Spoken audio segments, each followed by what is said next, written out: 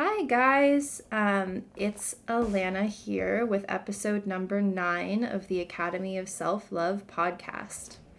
I am your host, Alana Abby Walker, and I am obsessed with all things self development and have learned so much on my journey of life that I want to share it all with you. This is a podcast about self love and self worth and why these factors are the key ingredients to living the life you dream of and being the person you've always dreamed of being. Self-love and self-worth turn your dreams into a reality, and I'm going to show you how episode by episode. So today I'm excited. I have a friend here that I'm going to be interviewing, and it's a really interesting topic. The topic today is taking a leap of faith. So this past week, I celebrated my birthday, and I had my favorite people in the world spend the day with me. And Sam has been an amazing friend that I met here in Paris. And I thought he would be the perfect person after all of our conversations to have this conversation with, because he has made probably just as many leaps of faith as I have or more. And he is also in the process of making some himself right now. So,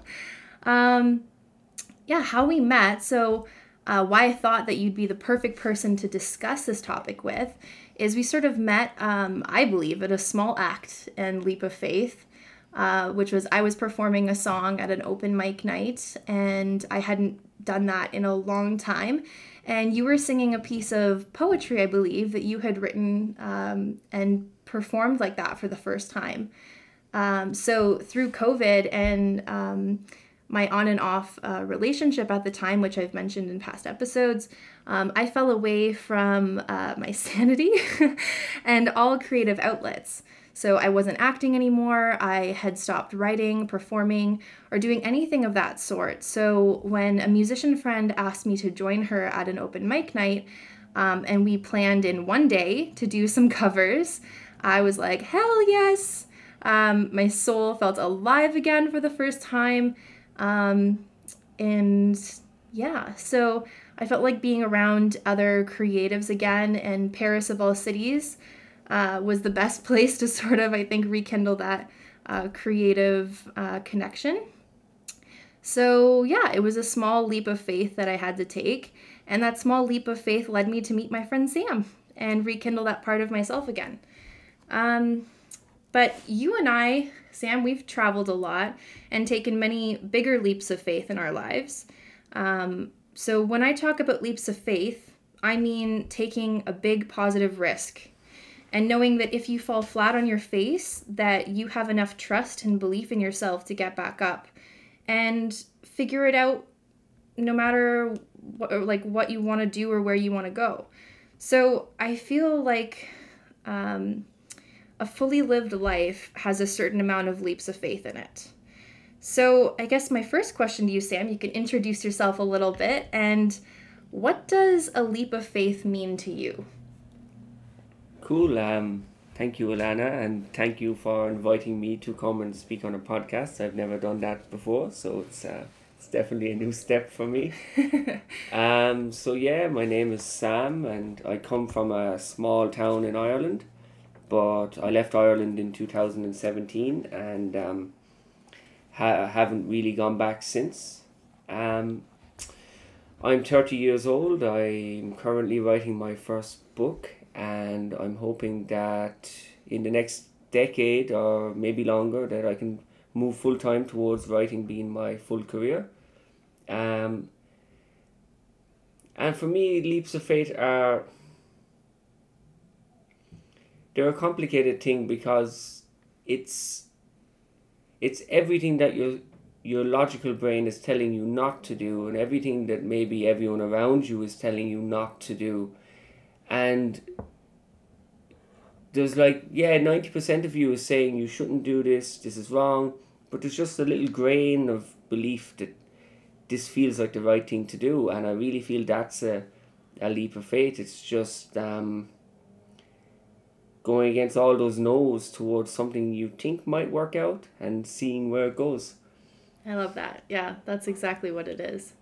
So let's jump right into it. What was the first big leap of faith that you remember doing, like in your life entirely? Like, I'm sure that there's probably stuff that you don't remember, but what was the first one that comes to mind that you think sort of started you on a path of being able to take positive, big risks?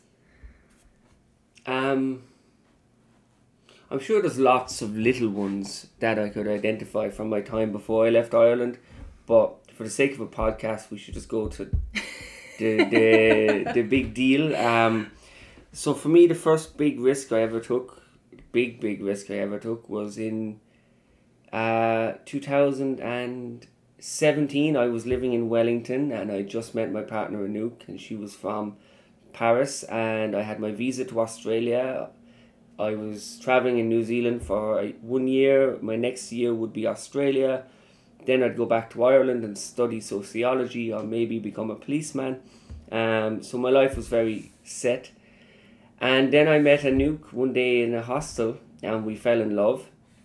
And she went back to Paris and we just began Skyping each other for maybe 10 or 12 weeks until we started Skyping for 12 hours a day. And then one day we were Skyping and just out of nowhere, I don't really know where or how it came about, I was like, I'm going to move to Paris and live with you instead. And I love that. I love your story. And for a man from a small town of 17,000 people, a place like Paris it may as well be Mars. So the idea of I'm going to move to Paris and I didn't speak any French, daunted me from the get-go. But there and then I had at least decided that I was done travelling and I was moving back to Europe to be with Anouk. And I remember one morning, the morning I left Wellington in New Zealand, I woke up and it was 7 a.m. and I was in a room on my own. And I remember waking up and literally opening my eyes and I could look forward into this whole desert of time before me where I wouldn't know any comfort or familiarity for a long, long, long time to come. Yeah. And even that day I actually had to hitchhike to Christchurch. So I had to hitchhike about 1,000 miles. So it was like leap of faith after leap of faith after leap of faith. Literally 100%. And back then I was a bit of a bastard for cancelling things. And so I was lying in bed that day and I remember just being like, I could just get the next ferry. And it was a $200 ticket and I was just that lazy to get out of bed. And just something came into my head and it was just like, do it for Anouk. And I got out of the bed and I hitchhiked the whole way to Christchurch. And I was right. The comfort zone was gone then and familiarity was gone. Yeah. Because after that I flew back to Europe and I came to Paris for a weekend because we had decided that I wouldn't move to Paris because that would be a bit asking too much. Mm-hmm. So I came to Paris for a weekend with a pair of shorts and €100 and I had a great time with Anouk and we were reunited and we were in love. And after crossing 18,000 kilometers to be with her, even though all my family were like, what the fuck are you doing? You know, you only met this person for 2 weeks. I'm young and in love. Yeah, let me go. And yeah, we spent a lovely four days together. And even all of that, leaving New Zealand and coming to flying around the world, wasn't really my leap of faith. Mm-hmm. My leap of faith came when I left Paris and I got the bus back to the airport outside Paris, and it was really like something out of a Hollywood movie. And I arrived at the gate love this story. with my ticket, and I took my ticket out of my pocket and I just went to scan it, and I just felt the weight of the 18,000 miles just block between the ticket and the scanner, and I was just like, I just can't go home. I've come this far, I can't go home. So romantic. But then I was standing there and I was like, but I have nowhere to live. Yeah. I don't speak French. Mm-hmm. I have no hope of getting a qualified job because I don't speak any of the language. And yeah, I don't know anybody. I have no money. What am I fucking doing? And I remember I rang my parents, and it was usually my mother was the advisor. But I remember my father came on the phone and he was just like, you know what, boy, you'll only be 25 years old, standing at the airport in Paris wanting to go back to the girl you love one time in your life, Yeah. you know, just do it. So truthful. Oh my God. Just do it. And so I tore up my ticket, told Anouk I'm not leaving. Did you dramatically like rip it up tore too? it up Like... and threw it in the bin. And got back on the bus and went back to Paris. And I got out of the bus at the edge of Paris, and to show you how lost I was, I walked for half an hour, power walked. Like, I'm coming, Anouk. I was planning to walk all the way across the city to her. Half an hour later, I realised I was walking in the wrong fucking direction. Oh my God, the crazy things we do when we're in love. I love that. Yeah, so that's okay. There's probably so many things that led you up to that point, but that to me, like through all of our conversations, is just the epitome of like your inception of big leaps of faith, and just taking, like, knowing that like you don't know what's going to happen at all. The uncertainty is so huge. There's no certainty, and you're just like, I have to trust in myself and my love that like I'm gonna figure this out. I have no fucking clue how, but it's gonna work. Completely. It's like that moment of my, like, I wouldn't even call that a leap of faith. I literally break my life in two before that day and after that day, because it was the day a new life was born. Yeah. And I think that's what you get if you just have enough insanity to take that step into the storm and to see what comes, because it's amazing what can come from it. It's I was not a writer.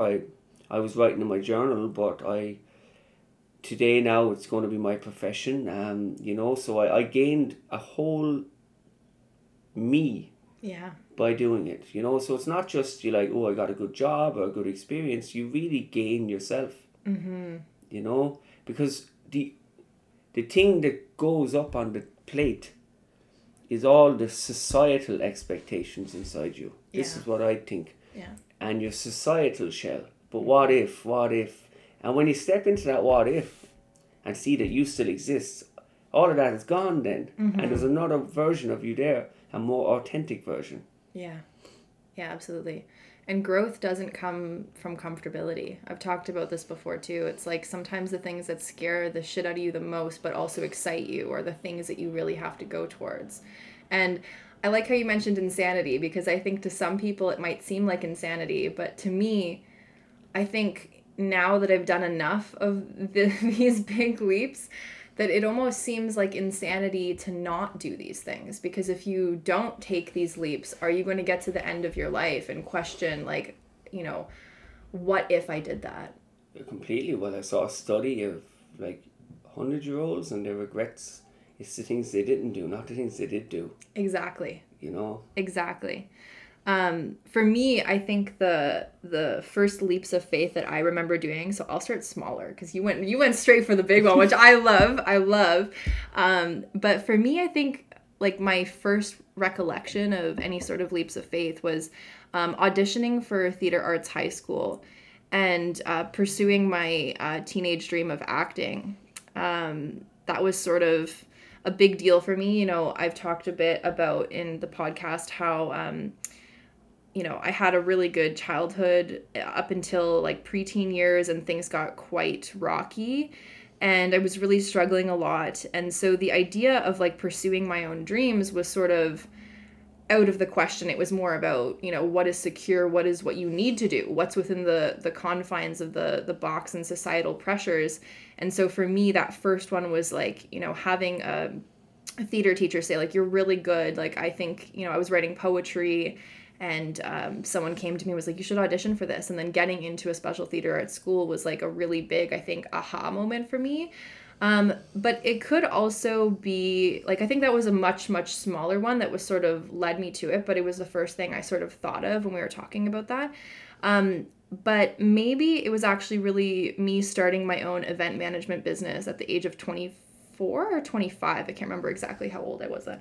But that was a huge risk for me because no one else I knew at that age was doing that. Like that was a big deal, especially since like I came from a family where it was very much like, you know, you go to university, you get a good job, you get a good career, and like, you know, what are you doing this? Like my grandfather had started his own company, but he still did it. I think, don't quote me on this, but I think like he was still working and had a good career in his like early 20s and stuff, and was learning how to run a business in all these different ways before sort of like taking the leap into it. So I think a lot of people saw me leaving college. Like I studied business management and creation in college, but I think a lot of people were like, you want to start this right out of college? And I was like, yeah, I do. And if I fall and fail, like then I'll just learn from it, you know? Completely. And there's always going to be people who are going to have reasons not to do something. Like, exactly. All the time. I heard some quote before and it's like, I can't even remember the quote, so I'm not even going to go I'm in also awful with quotes, but it's Yeah, okay. yeah. If it's meaningful words, just say it anyway. Well, it's something about like, you know, listen to the person who's actually doing it rather than listen to the person who's watching someone doing it, you know? Yeah, we were talking about this the other day. It's like, you know, don't get me wrong. If people have good intention, I think it's fine for people to give advice. But if you really are looking for advice outside of yourself, because I do think you should have enough trust in yourself to really make decisions for yourself. But if you need to bounce something off someone else, you want to only be approaching people who have done it. It may not be necessarily the exact same thing that you've done, but someone who has like accomplished what it is you're trying to go after and can really, you know, be an expander in your life of like, yes, you can accomplish this. Completely. A big one for me, I've said this to you before, my hero is Van Gogh. Yeah. Okay? But it's very easy for us to apply to him the brilliance that he's given today that he never had.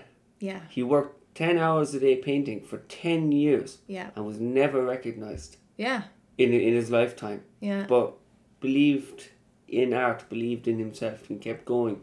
So if you want to do something that is a bit outside the box and really outside your own box, at the end of the day it's only going to be, if you can't learn to just rely on your own faith in yourself, if you put it in anyone else's hands, it's it loses its potency. It needs to be completely coming from your own center. It's no longer authentically you. It's no longer authentically your vision and choice. You know, it can be sort of tainted by other people's perceptions or even pressures. Completely. Yeah. So like I said, with that, everyone else was working a regular job and going to university. And a lot of people were going to university for something they really weren't passionate about. Because at that age, you know, a lot of people are just sort of forced by their parents, go to college, go to university for this. So I had just finished going to college for business development, and I always knew I wanted to go to university eventually, but I wanted to try and run a business myself. And right out of business school, I didn't care. I knew this was something I needed to do in my heart and soul. So I think those were the beginnings of me starting to take big positive risks that I could potentially fail at. But I honestly wasn't too worried because I never really believed in failing. If I didn't succeed the way I wanted to, I know I would learn incredible things that would help me succeed in the future. And I wouldn't have learned those things if I stayed on the straight and narrow path of just going to school for something I wasn't sure I wanted to go for. And I mean, I have always been a bit of a risk taker, but that was the beginning of me honing it in sort of in these bigger ways. So yeah, I think that was like, those were pivotal moments. They weren't, I've also had some moments like you with Paris. Actually, I think mine was in Paris too, but we'll get to that. So, okay, next question, which I think sort of ties into, maybe not, so sort of ties into what you were just saying, but what was the biggest leap of faith that you've taken so far in your life? Was it... Oh, fuck, I'm after completely jumping the gun with my leaps of faith. That's okay. I'm searching in my life since then. Yeah. There's definitely more hidden in that, because um, once I took that first leap of faith, I really began listening to my stomach, listening to my instincts for every decision, basically. Yeah. And a year a year after I came to Paris, because I had a lot of emotional baggage, I had a lot of trauma. I needed to take some time away from me and Anouk's relationship, and I returned to Ireland, and I lived in a city called Galway in the west coast of Ireland for 6 months, and I had led myself to this place just by my stomach. It just was, Yeah. my stomach was telling me. I was in a bar one night in my hometown, and I was just sitting there talking to someone, and I turned around, and this guy I'd went to school with, and we'd been close friends, and I hadn't seen him in years, right? And a big question for me at that moment was, I haven't started writing yet. I said I'd come home to write a book. Why haven't I started writing a book yet? And I turned around, and the first thing he says, "Have you written a book yet?" What a sign. And it was like, really, like, what, this is really weird, and he was like, the next thing he said was, "Come to Galway. Galway's full of people who are writing." And so I packed up my bag and just moved to Galway. I didn't have a job, didn't have anything, didn't know anybody, and I started teaching English in the school, and I fell in love. I fell in love with another woman, and I mean, we fell extraordinarily in love. Yeah. And I think, I don't know, it's a different type of leap of faith, but it was really a leap to love someone fully and with complete abandon, knowing that you're going to separate, because even from the start, our time together had a 12-week limit. She was moving to the USA. So that for me was a big part of my healing, was to really open up and love somebody, and to know I'd lose them. Yeah, and I think that life itself is a leap of faith. Yeah. And socially, we believe that we can live that it's not, but it isn't. It isn't. Loving and living and existing is a leap of faith. You can be gone in an instant. It's true. It can all be gone in an instant. Yeah. So we can't escape the leap of faithness of it, and I really feel that's what I got from our relationship with her. Yeah. That there is no good and bad necessarily in life, but you can have beauty and loss intermingled in the same thing. Yeah. Yeah. So yeah, after she left and I returned to Paris again, literally actually grieving for her, I felt completely in touch with another way of being able to love Anouk. Yeah. And that is what I got from the 12 weeks I spent with this woman. Yeah. Was the ability to truly love Anouk then. And so yeah, it's the gifts in the things that don't look like gifts, Yeah, I get that. Over the past year, there's been so many things. Like I said, I came to Paris. I came to France with I don't want to say a mission, but like I knew what I wanted out of it. I knew what I needed out of it. And I've been such a planner my whole life that I had these like preconceptions of what it would be and what might happen. And I have to say that now that the end of the year has come and, I'm headed back to Canada in about a week's time, that like I ended up getting absolutely everything I ever wanted out of this experience. It just did not happen by any means the way that I expected it to, or that I even hoped for it to. But I think that that's so important too, is like, it's important to want things. It's important to put that out into the universe and start to like manifest that. But when we hold on to the how, we sort of set ourselves up for disappointment. When if we just allow ourselves to take the motions, make the proper thoughts and choices to bring what we want into our lives and not have that sort of attachment to it, we can allow things to sort of transpire in such a beautiful way that we never expected, and we're still going to, be able to manifest and get what we want in the end, but not be disappointed that it didn't turn out exactly this way, or it has to be this way for us to get what we want. Like, I think that just sets us up for failure. So completely, I think rigidity in life. Yeah. You miss a lot. Yeah. You miss a lot, and that's all that a leap of faith really is having your ear to the ground, that maybe another direction has appeared. It's not like I'm just going to fucking quit my job and start a business. I mean, some people do. But what I mean is, like, it can be closely intermingled with a bad decision. Yes. You get me? Spontaneity, impulsivity, not well thought through. But let me throw something in there though. Because here's the thing, if quitting your job, like right now, today, and starting a business is like, let's say you're in the shittiest job ever and you're just hating your life, maybe sometimes, it's not always ideal, trust me. Like when I started my business, I had saved for like almost a year before quitting my jobs and all of that. So I did do it a little bit strategically. But, I think that there are sometimes people need a bit of a push. And if they're not getting a push from something else, that it could potentially be positive to do that. But realistically, it's not always the best idea to just like quit everything, jump off a cliff. Although, you should have some faith that there will be a net that catches you, but you have to be the net yourself. You have to create the net yourself of what's going to catch you. You can't expect just, to free fall and have someone else pick up the pieces. Yeah. Yeah, you have to be willing to take the burden of responsibility then. Exactly. That you've made this decision. Yeah.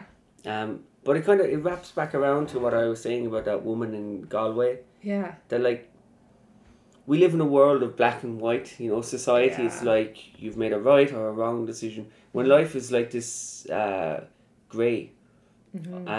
And there is no real right or wrong in any decision. Yes, maybe one decision brings you to financial ruin and that. But there might be beautiful lessons in that which bolsters you up to a whole new level of consciousness. Yeah. So it completely wipes the floor between anything necessarily being bad or good. I think it's not really the point of avoiding good or bad. Yeah. But stagnation. Yes. That middle ground that you've never even done anything relatively intense or in any direction. Yeah. And you've just kind of played it safe. And I think playing it safe destroys the human soul. Oh, completely. And that goes back to, so you were mentioning about people coming to the end of their life. And this is something we've talked about a lot before. And there's actually a good book. I'm going to butcher the name of it, but I think it's something like the 5 top lessons of the dying.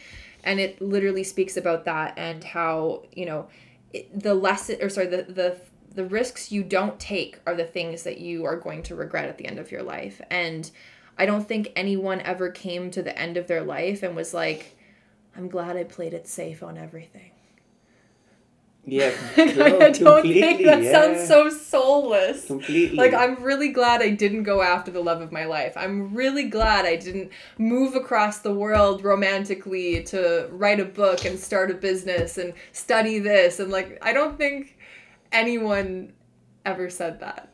No. And truly meant it. No, I wouldn't think so. I wouldn't think so. Though also I am a little bit conservative myself in, like, having a home and having a job and having that is quite good for people. Having roots is quite good for people as well. Stability. Yeah. But I think there's a difference though between consistently, because there is a difference, I think, between like taking big leaps of faith to better your life, to go after your dreams, to go after your goals, versus I think sometimes people misinterpret it as like people who are trying to run away from their problems. Maybe they're taking risky decisions and doing risky things and sort of misinterpreting it as taking leaps of faith, when really it's just like they're either running away from something or they're like there's just not that stability. And I think that a good full life, obviously it's different to everyone, the balancing act of this, but I think that it requires a bit of both. It requires stability, whatever stability means to you, and it also requires risk in whatever that means to you, because obviously, you know, you don't have to pick up and move all the way across the world to necessarily have a leap of faith. For some people, maybe it's changing their life so that they can study what they really want to study, or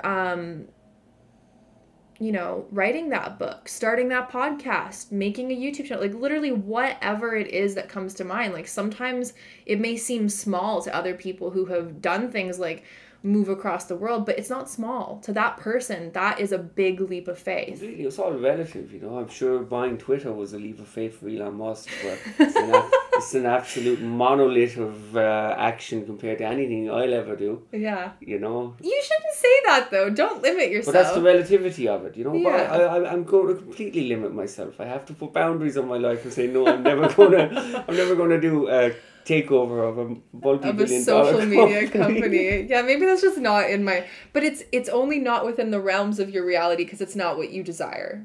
Let's just put it like that. And okay, I don't know. I think multi-billion dollar level of business trading is like another level. You know, it's almost like aristocracy today. You know, 300 years ago, John the peasant could pretty much say he's never going to sit on the fucking golden throne. But that was then. This is now, and like I think I agree with.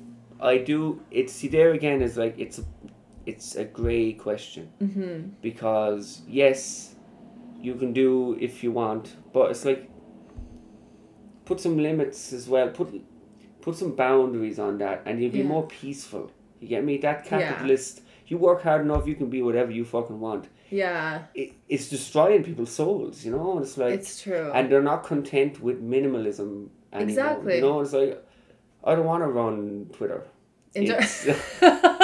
Well, nobody... Yeah, okay, I get what you mean. But like, no, people need to enjoy the simplicity of life as well. It's like...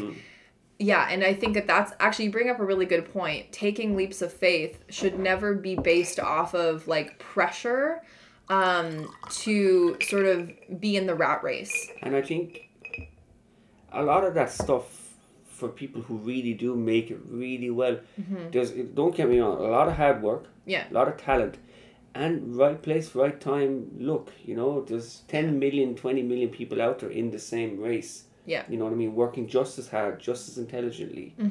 And you just can't say that those are the only factors you need to make it wherever you want to go. No, there's so many different factors that play into it. But I think if you follow certain steps, mostly I think following your intuition will at least lead you in the right direction, even if you don't know fully where to go. Completely. Yeah. So back to the big leap of faith, you know, for me, it was similar to you, although a little bit different, but booking a one-way ticket to France when I knew absolutely no one in the country at all and had never even been to Europe before, let alone France, was the biggest leap of faith for me so far. I wanted to throw myself into completely uncharted territory and force myself to swim and figure it out. And I used it as a way to build self-trust in myself and knew that I had been successful at everything I had sort of set my mind to before and took a leap of faith at. So that if I could move across the globe on a bit of a whim, that I could do anything, anywhere, and sort of make it work and just be able to have that trust in myself that I could do whatever. And I knew that... it would be sort of, I always look at this as like stepping stones, because like, although I don't like to relate it to the capitalistic rat race of like always striving for more, I know that I myself, like in a very pure way, have these like big goals and dreams just like you do. And like, I know that they're going to continue to expand. And as we continue to take these big leaps and realize that we can succeed at them, I think more and more opportunity sort of opens up for us. Or the more that we realize that like, oh wow, okay, I could do that. Then you take the next big leap. Wow, I was able to do that. And then more and more becomes available to you, and your knowledge that you're able to go after it and make it happen and make these big things happen. Yeah, your bravery expands. Yeah. Yeah. Yeah, completely. So, what are some challenging moments that came from your big risks in life and how you grew through them? Sort of a big topic. So here's and I love this because it gives another side, and it's literally like very easy to say, to paint that Hollywood picture of I tore up my ticket, got on my bus, and we talk about this romantic and, moving to Paris, yeah, but like yeah, let's get yeah. down to the nitty gritty of what the bad times were. Not the bad times, but the hard times. And for me, firstly, I'll say that every moment from that moment on for quite a long time was very difficult. Because when you take a leap out of your comfort zone, you're like and I was quite traumatized, like severely traumatized. So it was not necessarily maybe I'm not a perfect example, but it's like a little creature coming out from underneath the rock, and then you're exposed to the vultures in the sky, and the vultures were my own mind. So yeah, with taking that leap of faith, you're exposed. Because there's a certain reason why these paths have appeared in society. Yeah. Get a job, just get a house, don't leave your home country, just kind of go do the same thing. And there's a lot to be said for that as well, if you're content with that. Yeah. But when you go in the opposite direction and all the things you identified as being yourself but were actually your previous society's life path put inside you, when they're pulled away, you're left very isolated. So for me, the first 10 months in Paris were tragic. I remember I arrived in October, and in March we were coming back from Ireland, and I saw the Eiffel Tower on the bus, the same bus that in October I had taken back in like fucking Hercules. And I started crying. I was just like, I just don't want to go back, it was because it was so hard. Yeah. I didn't speak any French. I was terrified to speak French. All my anxieties were thrown up on top of me immediately. Yeah. Big city, didn't know anyone, everyone quite rude. Working in a burger restaurant, didn't know what I was doing. Yeah. And so, yeah, it was like the moment things got real in terms of life, things got real in terms of trauma. Yeah. Things weren't repressed anymore. They started to come up then. Yeah. And have to deal with them. Because when you're living in the zone that created the trauma, you're still kind of in survival mode. So I had gone into this next mode now where it was like processing mode. So the next 5 years were consistently challenging all the time. Yeah. On a daily basis. But at the same time, never so full of meaning. Yeah. And I'm sure the level of growth was like exponential. Phenomenal. Like, I look back at 20 to 25 and I look back at 25 to 30 and, I feel like an old man at this stage. With all the experience and knowledge and growth, you're like, oh, it's been amazing, but I'm a little tired from all of this. Well, it takes a lot to kind of abandon the idea of ever going to university and getting a university job. Living in a foreign city, just cooking burgers or working in a bar, or just with lots of foreign people just trying to write. You really just start to become a student of life. Yeah. And then comes a certain kind of moment where you have to, this is the moment I'm arriving at now, where you have to kind of leave go of the last clause you have onto the fact that you might ever have a semblance of a normal life path. Yeah. And you really have to just abandon yourself to say, like, I'm just gonna be a student of life, and if it works, it works. If it doesn't, it doesn't really matter either way, you know. You can always go back. That's the thing that's really helped me is like if you imagine the worst case scenario, most of the time it's not that bad. You just end up maybe similarly to where you were, and you can always continue to find a new path and move forward from that. But the thing is, that's what I mean about being pushed to the claws, because I can't, because I've put so much investment into healing myself and writing that inadvertently it's just become my life path. That is me. That is me now. Yeah. And if it means that I just do it for myself and I never get published and I work in a bar for the next 50 years, I'm actually getting to that stage now where I fundamentally understand that. It's like, that doesn't matter, you know. Because if you're living your soul's purpose, then you're fulfilled on a whole other level than running the rat race or doing what you quote unquote should, what society thinks you should be doing. Completely. Is not going to fulfill you.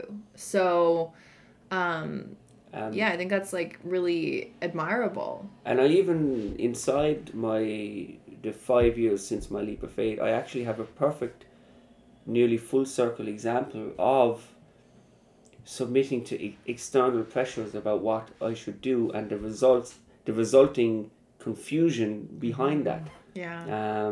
Which we can go into towards the end, because I think you had a final question that was more related to that, and I don't want to no, it's fine. I love this. Jump the gun and ruin your podcast. No. This is great. This is like, we have such great conversations, so I thought that this would just be like us talking, having a coffee like we normally do. So this is great.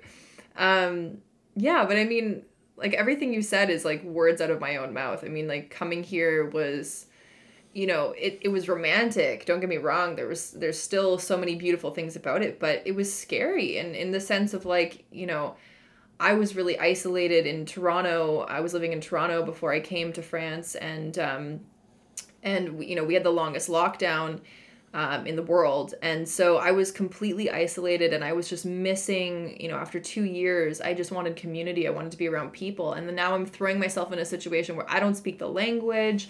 I know absolutely nobody. Like I sometimes say it's like starting from scratch. You're not really starting from scratch though, because you're still bringing all the tools in your toolbox with you. Yeah. But you are like, you're rebuilding a new life, or you're rebuilding a new self. You've evolved to a point where like you don't know who you are anymore. You're almost like relearning who you are in this new existence that you've created for yourself. Yeah. And it's challenging. And the same thing, you know, like I was still going to school online from my university back in Toronto. So like I was staying up till like 2 a.m. to do my classes because of the time exchange. And, you know, I was trying to throw myself out there, and there were moments where, yeah, like I called my mom, I called some friends just crying, being like, what did I do? But then waking up the next morning, and like I was living in Nice when I first moved here, and I lived 2 blocks from the water, and I would just, you know, whenever I would have one of those moments, the nights where I call my mom crying, I would then, you know, the next morning wake up, walk to the water with my dog, and just be like, yeah, this is worth it. Like, I know that this is scary right now, but this is going to be worth it. And the same thing when I made the leap to move to Paris, I literally was like dropped off by a taxi. Like I didn't even know where my apartment was. I was dropped off by a taxi in like the middle of this road with my dog, like a bunch of suitcases, her kennel, no one to help me. I'm like, I don't have anyone to call to help me. I'm like, I don't know where my place is. I just started crying, like bawling my eyes out, like, what did I do? Like, and I'm in Paris and I should be so excited, but I was just like a mess and like a ball of like, oh my God, like, what am I going to do? And it all ended up working out fantastic, but it took time and effort. And that's where the growth, it's like, that's where like after you've taken the leap of faith and you expect it to be all glory, and it isn't glory. Yeah. But maybe sometimes you mightn't notice that it's in the absolute fucking disasters that come after that you're growing. That is the leap of faith. It's like, you know, you arrive and you don't know where you are and you're lost. I remember when I first got here, I was working in a bar, and I had no phone. And at 3 a.m, 4 a.m, I took the bus in the wrong direction for like half an hour. With my friend drunk, he was like, yeah, this is the right direction. And he was like, oh, sorry. Wrong way. I was miles away from home. Yeah. I didn't know where I was. Yeah. And it's just those challenges. Yeah. Every day, and slowly you're like a little sculpture. Yeah. That begins to change. Yeah, exactly. Yeah, the growth. I mean, the last thing I'll say about that is that it actually sort of bugs me. I had a few people that had said this to me. They did it out of like kindness, don't get me wrong. I know they love me and they were just looking out for me, but there was one or two people that came to me that asked me before I did this, like, are you trying to run away from something? Because I've always wanted to move to another country, and then when I was finally doing it, I was going through heartbreak, I was going through all these things, and they sort of asked me, are you doing this to run away from something? And here's the thing, like, I just want to like make a public announcement here. People that think that they can run away from their problems, it's ridiculous. It doesn't matter where you go in the world, you cannot run away from your problems. I've traveled enough to know this. So firstly, I was not running away from my problems. I was actually throwing myself into the belly of the beast, as we were talking about, I knew that by throwing myself into this situation, every trauma, everything I was dealing with, like, I was alone, So like when you're alone and you're traveling and you're learning all these new things, you are with yourself. You have to face your fears. You have to face whatever issues are coming up. You have to face everything that you may not have been able to face when you were back in the bubble of it all, back in whatever situation you were in before. So if anything, I actually think that by throwing yourself into a new, this is not for the faint of heart, but to throw yourself into a completely new country, environment, whatever, makes you have to face your shit, like, straight on. Yeah, I think everybody should leave their roots, like you just said, and then when you leave where you come from, you meet yourself truly for the first time. Mm-hmm. You really, really do. Yeah. I think that, speaking of self-love, since this is the self-love podcast, I thought I knew what self-love was before this, and I had a slight understanding of it, but I didn't get into the deep inner work of it and truly, fully understand it and find absolute, true love for myself until doing this. And so I'm not saying that everyone has to buy a one-way ticket across the world, but damn, if you, like, I think for a lot of people, it makes you face yourself in a way that you can't if you're in a comfortable place, in a known place, and it not only helps you grow, but it helped me love myself in a way that I don't know that I would have come to. Maybe I would have come to it, but I wouldn't have come to it as quickly if I was in the situation I was in back in Canada. Yeah. Yeah. So next question for you. Why do you think taking positive big risks are important? And do you think they're essential in people's personal growth? We sort of touched on this, but if you want to expand even farther. I think it's, whatever the risk is, it's important to take it. Maybe not because of the results, but to challenge what might have you afraid to take the risk.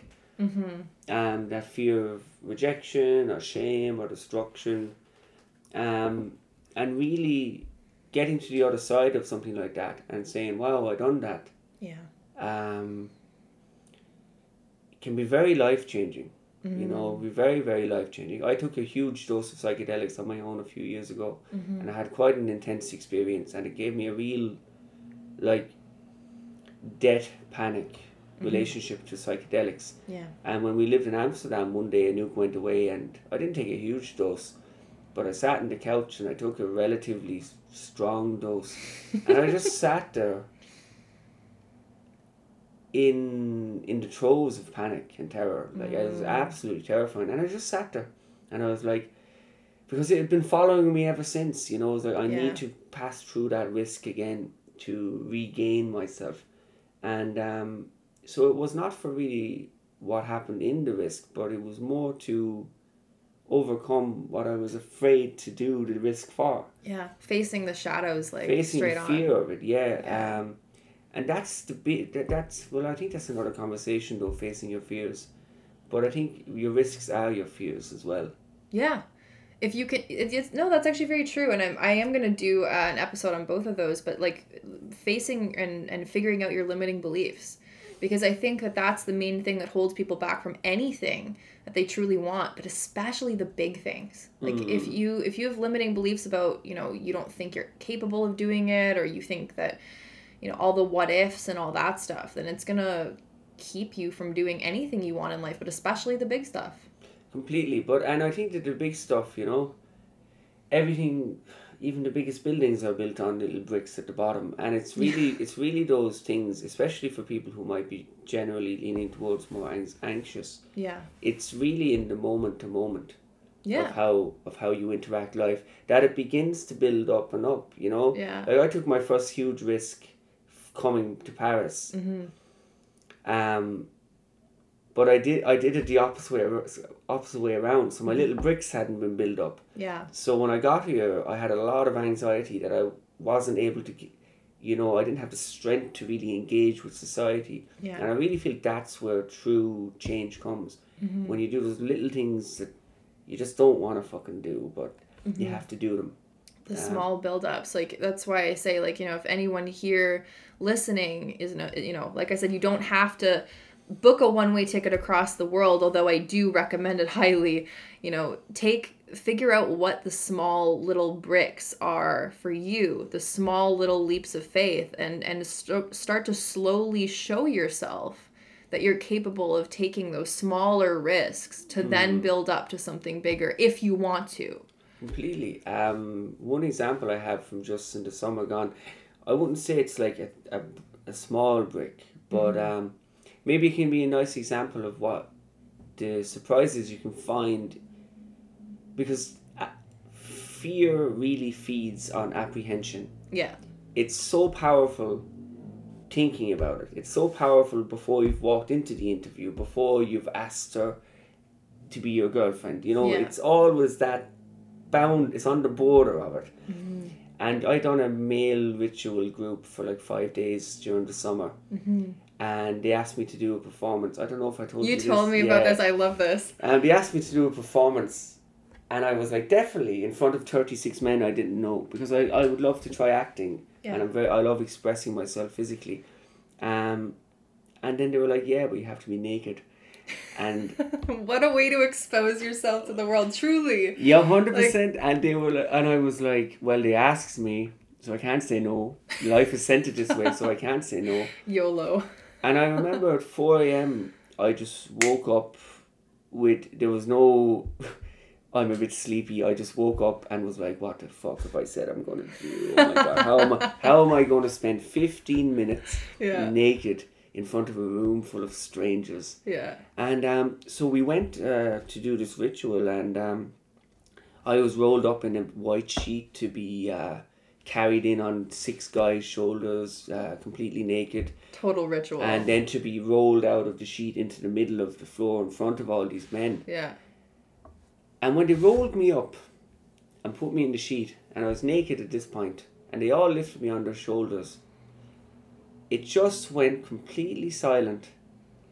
And it was like 7 a.m. and a bird began singing. And it was just one bird singing in this dead countryside silence. And there was no fear. It was just gone. Just disappeared. Like, I mean, I was actually enjoying it. That's beautiful. Before that, my mantra used to be, everything ends. Yeah. If I had a tough interview or everything, in 10 minutes it will be over. And I said it to myself there, I'd be like, in 15 minutes, this will all be over. And it just, this wisdom just came out of my unconscious and was like, well, then you'll wish your life away. Exactly. This is beautiful. Enjoy the moment. You know, and there it is, it's like the most challenging things the things that push you to your absolute limit, you know, have so much beauty in them. Yeah. You know, and it's really, really meaningful and full of purpose to do things that make you feel like shit. But ultimately I was going to say before you do it, because afterwards you're like, wow. Like, I mean, it's not exactly the same thing, but I did art modeling for a while, so I I literally would stand and pose naked in front of a room full of artists that were learning to paint, draw, whatever. And the first time I was scared shitless, but I always thought I would just like, if I only do this once in my life, I want to do this. I ended up doing it for like a year. But it was the most scary and then the most liberating experience afterwards, where I was like, you know what? Actually, speaking of leaps of faith, that was probably one of them too, because when I stood in that room and I did this whole class and then I saw people's paintings afterwards, I was like, shit, if I can stand in front of a room of people naked doing like all these positions and just like being myself, but also just being so raw and vulnerable like that, but in like a beautiful, innocent way, I was like, I could fucking do anything. It's the vulnerability. Yeah, it's the vulnerability of it. Yeah. Yeah, if you're willing to be that vulnerable, to be naked in front of other people, yeah, you gain a new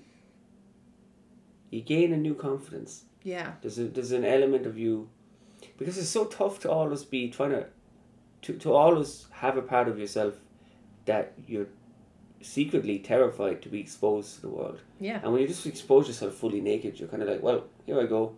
All the masks come off. You're just like, this is me. Yeah. Metaphorically and physically. Completely, yeah, completely. And it's such a power to have to not have a corner of yourself you're trying to hide. Yeah. So, okay, this is a perfect transition for that then. So, what is the leap of faith that you are thinking about taking currently? Because there is a big one that I can think of that you have talked about quite a bit with me that I think you may have some news about, which I'm excited to hear about. Yeah, I'm going to quit my job. I'm an English teacher, but that ties into what I said earlier. When I got to Paris and took my first leap of faith, I became completely lost, and I think it's that people could expect that the next step is immediately into the Gardens of Eden, but it can actually go into an even more confusing one that would make you really want to go back. So I entered into this period of time where I stopped, drinking and partying and being a traditional young Irish man, and all my friends at home started to be like, what the fuck is up with you? But at the same time, I was in the middle of this new world that I didn't actually fit into.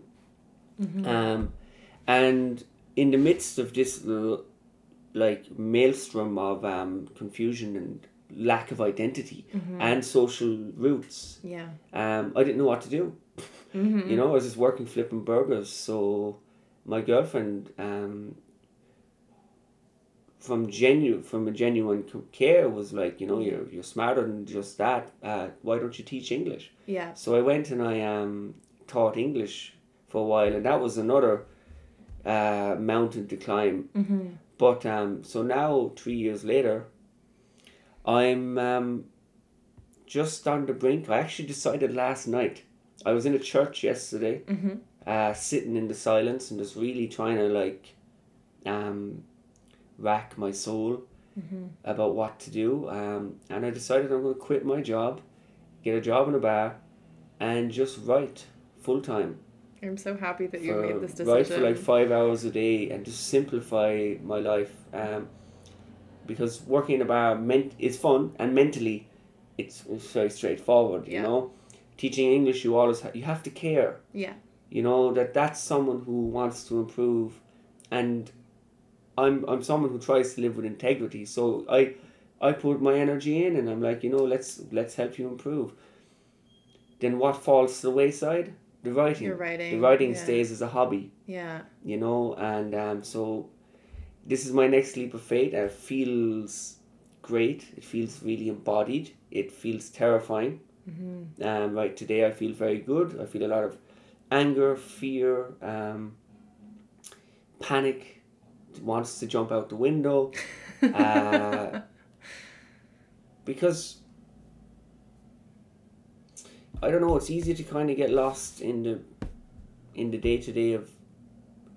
It's easy to get lost in the day-to-day of your own life, and maybe you don't see the size of the decisions maybe you're just about to take. Yeah. Because you're the one that's always living with them, so when you get closer to the precipice, it doesn't seem very out of the blue. Yeah. But kind of, when I'm sitting here and I'm like, I'm going to quit my job to write, It's a bit terrifying. It's a bit terrifying. It's a big deal. It's a big deal. It's a Yeah. big deal, you know. But we've spoken about this. You know, my father, he got sick in May, and he died 4 months later, and it just came out of the blue, Yeah. and he was dead, and he was perfectly healthy before that. Yeah. You know, we all believed he'd live till he was 90. So that's a big bell toll in your life, like that. You know, not in a negative way, but it could just end. Yeah. It could just end, you know, and you could spend your life like, God, I'd love to try that. And especially today, not for everybody, and don't get me wrong, not everyone has opportunity, but just so many people today at least have flexibility Yeah. to. And I think that a lot what I feel holding me back is image. Yeah.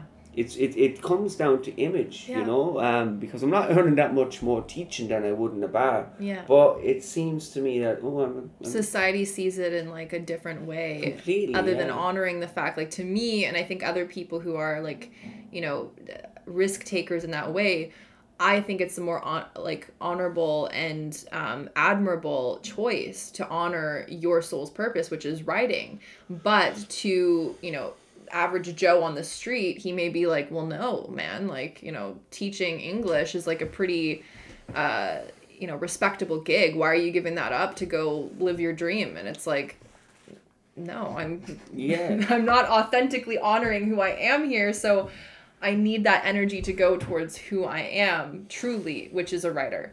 Completely. And that's what I said about today, that we're very flexible, that it takes inward courage, but externally it doesn't actually change much. And our generation has so much opportunity to do side projects. Yeah. Much more than before. And I just really would think that if someone wants to do something, they just go and do it, you know? Yeah. Especially today, because maybe in the 80s, if at 30 you left your job and pursued a dream for 10 years and then it fell through, well, then you're 40 and no corporation is going to take you. Now, this is back in the 80s, I'm saying, but today, people are 40 is different. are Yeah. like, oh, I want to become a data scientist. Bam, I'm going to change. They want to become a lawyer. There you go. Yeah. Exactly. So, it is literally the age of flexibility, which is one of the good things coming out of the choices we have today. Yeah. And I don't think it should ever come from a place of trauma. I do think it's important to look within yourself when you're making these sorts of things. But one of the mantras that I keep living by in the past little while is like, it's now or never. You know, and it relates sort of back to what you're talking about your father. You know, both my parents are terminally ill, and they have been for a little while. And there's always at the back of my mind, like, you know, it's been a hard thing, but it's also, it makes you realize, like, when you confront your mortality and other people's mortality, it makes you realize that, like, do I want to wait, or is it now or never? You know, and sometimes you do have the option. Sometimes you have the privilege to think things over, and sometimes you should. But I think sometimes if you've mulled something over for long enough and you still feel so called to it, it needs to come to a point where it's like, it's now or never. Or I'm going to live my life being like, I'll do it next month. I'll figure it out. I'll wait another year. Tomorrow's a great day. Exactly. Today's a great day. Yeah. So, but you know, it's very true. I found more life in the death of my father than any life I've ever lived before that. Yeah. Literally. There's more, because you just don't understand, because it's like consciously you can tell yourself, I'll die. But there's a part, I fundamentally believe there's a part of us that believes we won't.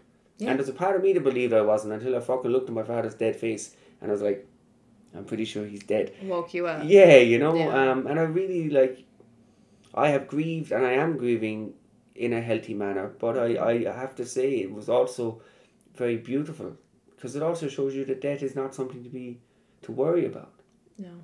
You know? If anything, it gives you this sense of purpose of, like, to live. Like, it reminds me to live, you know? It makes time finite. Yeah. It makes you finite, which is a beautiful thing to have, because it's true and it's inescapable.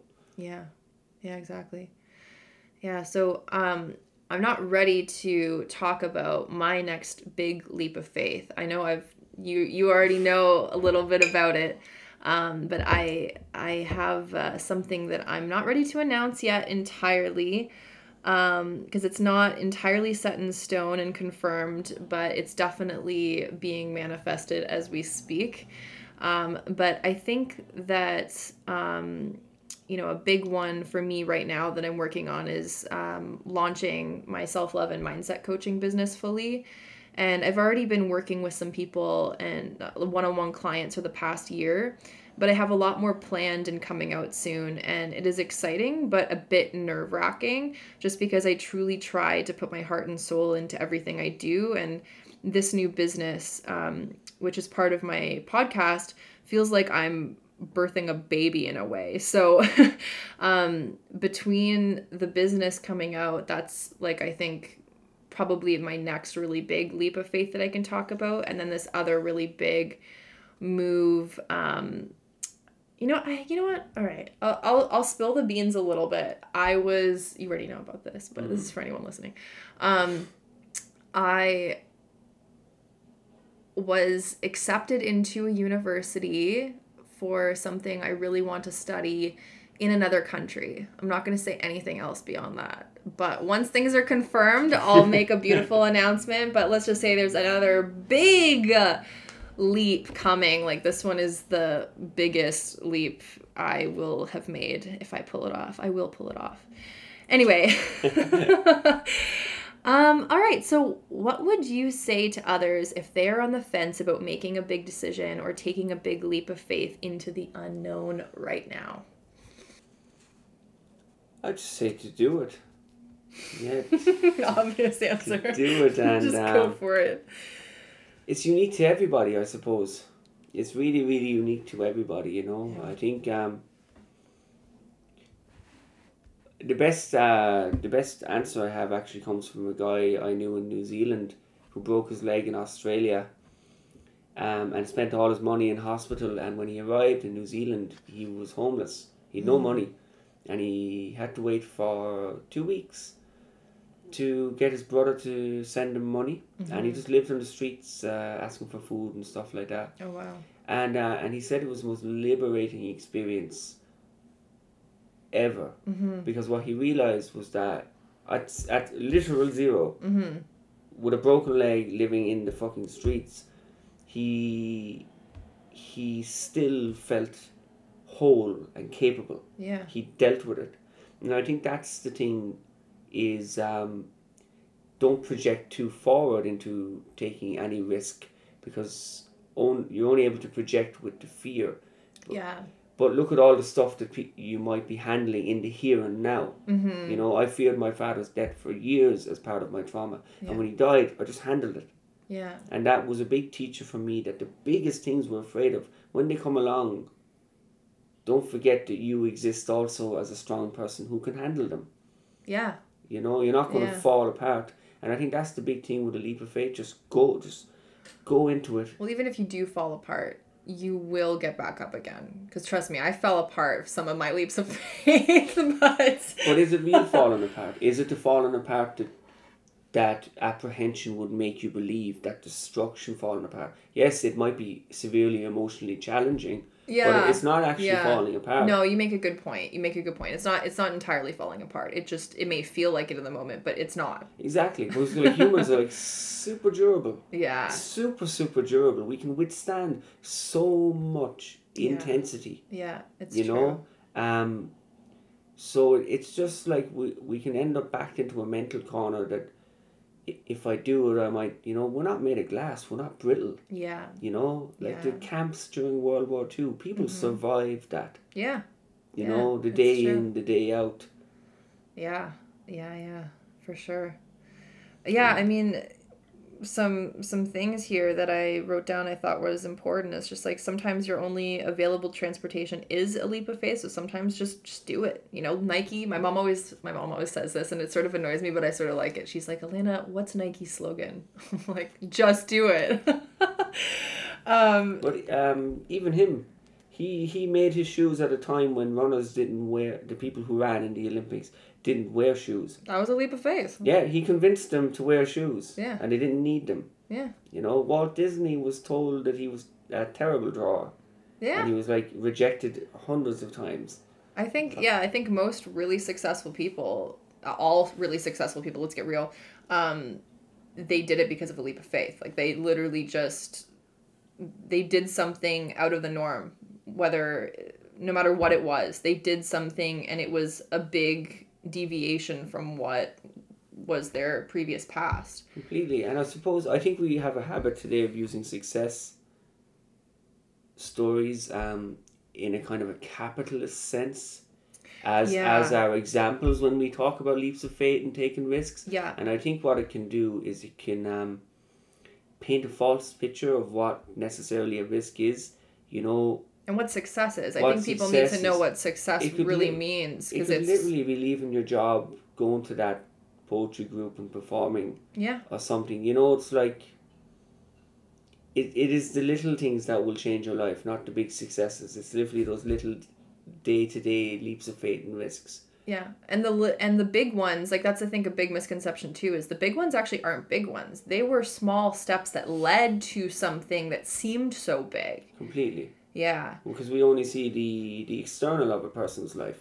We don't see the 24/7 narrative. Like I said earlier about when you've made a decision, you're with it all the time up until the precipice. So we just see people and we're like, wow, how did they do that? But it's that consistency all the time. Exactly. Yeah, but I mean, you know, in any given moment, we have two options: to step forward into growth or to step back into safety. And no one ever died saying that I'm glad that I never took any risks or didn't do anything that I dreamed of doing. So people do die regretting not taking the risks that they wanted to take and going after their dreams. So don't be one of those people with regret. I think that's, you know, a key aspect to success here, whatever success means to you. So take that leap of faith, because you'll either land somewhere new or learn to fly, guys. Either way, I promise you won't regret the positive risks that you do take. So thank you, Sam, for being an awesome guest here. And thank you, everyone, for listening to our awesome conversation. I love conversations with Sam. Love you guys lots. And a big thank you to everyone for listening. And yeah, if you found this episode helpful or entertaining, please leave the podcast a review and rating. And please share any episodes you think could be useful to your friends, family, and loved ones, because we really want to spread these messages around to anyone who really needs to hear them. So lots of love. Until next time, XOXO Gossip Girl and all that jazz. Bye for now, guys.